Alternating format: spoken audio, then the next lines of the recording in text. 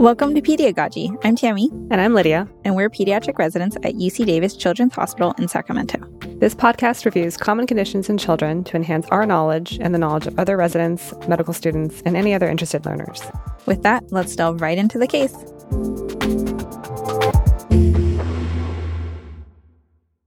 A well-appearing 3-month-old male infant is brought to the emergency department by EMS for, quote, turning blue. Dad put baby to bed and noticed that he started to look pale and looked like he had stopped breathing. Dad thinks that this lasted about 45 seconds, during which time he called 911 and started performing mouth-to-mouth resuscitation. EMS states that on arrival, baby was well-appearing. On your exam, vitals and physical are normal as well. You monitor the patient for 1 hour on pulse ox without any further episodes observed. So Tammy, we're going to talk today about a particularly tricky topic, Brue. This is a hard one for all pediatricians because bottom line is we simply just don't know what leads to these events. Yeah. BRUE stands for Brief Resolved Unexplained Event that occurs in a patient less than 1 year of age. It used to be named ALTE, A-L-T-E, or Apparent Life-Threatening Event, but this was changed to Brue in the most recent guidelines. This is likely because, quote, life-threatening event does not explain what it is and probably just adds to more anxiety and stress for the providers and the families. So what is our clinical criteria for a Brue? Yeah, let's unpack that. So it's brief, so less than a minute, resolved, so back to baseline after the event, and definitely by the time you as a provider assess the patient, and unexplained. It's a diagnosis of exclusion, meaning that we have to rule out all the other scary stuff first. Patients have to be less than 1 year of age with one or more of the following: color change, so cyanosis or pallor, tone change, either hypo or hypertonic, abnormal breathing, absent, decreased, or irregular, or altered level of consciousness. The other key point in the definition is that the event and patient needs to be assessed by a clinical provider. So family provider assessment is not really enough to meet the criteria for Brue. If the patient is over 1 year old, then it's also automatically not a Brue. So the key is to rule out all the scary things like arrhythmia secondary to a cardiac issue or seizures. We'll talk about how to evaluate Brue a bit later in the episode. The problem, though, is that once we've ruled out the scary things, we're left with Brue, and like Lydia said, we don't even really know what that is or what causes it. Some theorize a variety of causes such as reflux, dyschezia, or periodic breathing. This can be super unsettling for both providers and parents. The key to management is risk stratifying, ruling out other serious causes, and then reassurance. So Brue can be classified as low risk or high risk. It's high risk if the patient is less than 2 months, less than 32 weeks gestational age, or corrected gestational age less than 45 weeks. The patient required CPR by a trained medical provider, so family doesn't count. And if the event lasted greater than 1 minute, if there was more than one event, or if there were concerning history or physical exam findings.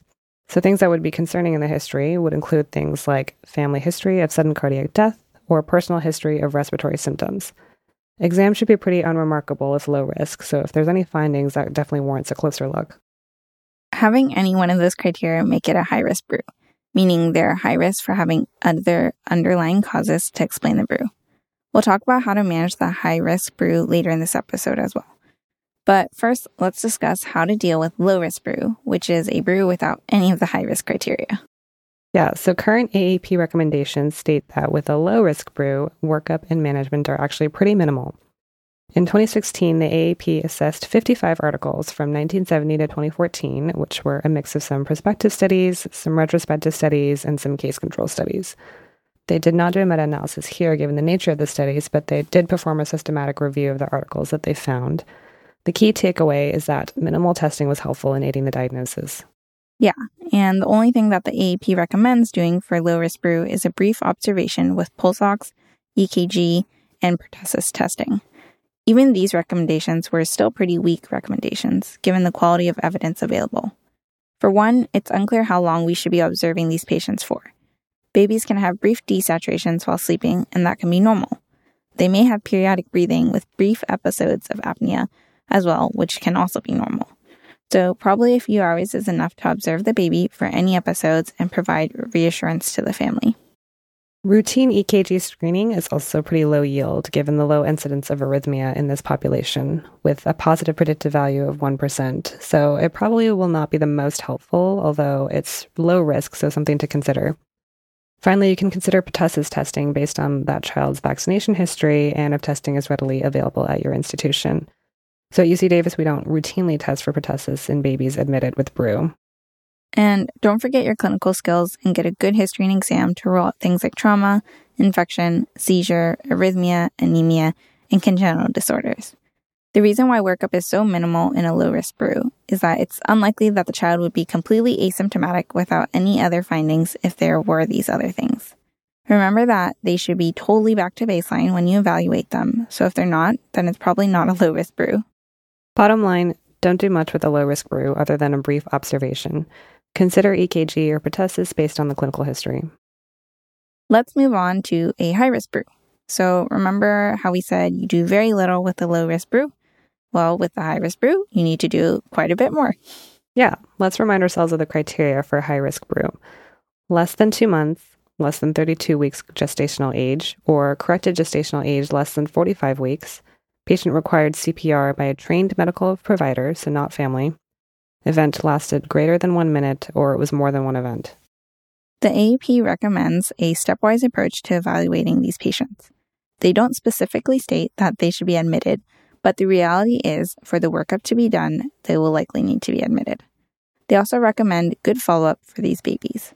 For the initial evaluation, they recommend starting with the following: pulse ox, social work consult, speech therapy for swallow and feeding evaluation, an EKG, again looking for the arrhythmia, respiratory viral panel and pertussis looking for infection, hemoglobin and hematocrit looking for anemia, glucose looking for hypoglycemia, venous blood gas, and lactate looking for things like sepsis or metabolic disturbances, head imaging, and skeletal survey if there's any concern for trauma. So that's quite a lot, and if you're able to get a diagnosis with this initial workup, then you found your answer and it's no longer considered a Brue. If you still don't know what's going on with the initial workup, then secondary workup depends on your clinical suspicion. This may include consults depending on your concerns, such as gastroenterology, pulmonology, ENT, child abuse, neurology, cardiology, and genetics, and also includes workups such as a swallow study, sleep study, EEG, upper GI series, pH probe, esophagogastroduodenoscopy or EGD, chest x-ray, head imaging, echocardiogram, urine organic acids, amino acids, acyl carnitines, basic metabolic panel, and ammonia. Hopefully this extended workup can help you get an answer. If the workup is still negative, then it's deemed a high-risk Brue. You've ruled out concerning diagnoses, and after shared decision-making with family, you can discharge the patient home with education and very close follow-up, because likely the results of some of the workup will take time to finalize. Some providers may consider offering CPR training to provide parents additional support at home. Yeah, so overall evidence to support our decision-making in Brue is pretty lacking. We don't even really know what causes the Brue in the first place. So while we have this risk stratification system, what risk factors or exposures predispose one child to get a Brue versus another is unclear. Incidence of Brue is also unclear because it's relatively uncommon. And there's no long-term follow-up on outcomes for Brue in children and whether a high-risk versus low-risk stratification is actually meaningful clinically long-term. It's also unclear for how long we should be following and monitoring these children. So with the limited data that we have, the best we can do is to risk stratify the patients and make conscientious decisions about which tests to order and give lots and lots of assurance to the families. So to summarize, Brue is a brief resolved unexplained event that can be stratified into low or high risk based on the presentation. For a low-risk Brue, we mostly observe, while with a high-risk Brue, we do a more extensive workup to rule out more serious diagnoses. Ultimately, we don't know what it is, and the key is to reassure the families and ourselves that it's not a dangerous or long-term disease. That's all for this episode. You can find additional information in the podcast description and our social media resources. Please rate and subscribe to our podcast and follow us on Twitter at PediagogyPod. That's PediagogyPod. Special thanks to Orlando Mogania for podcasting production support, and Dr. Su-Ting Lee and Dr. Lena Vanderlist for supervision.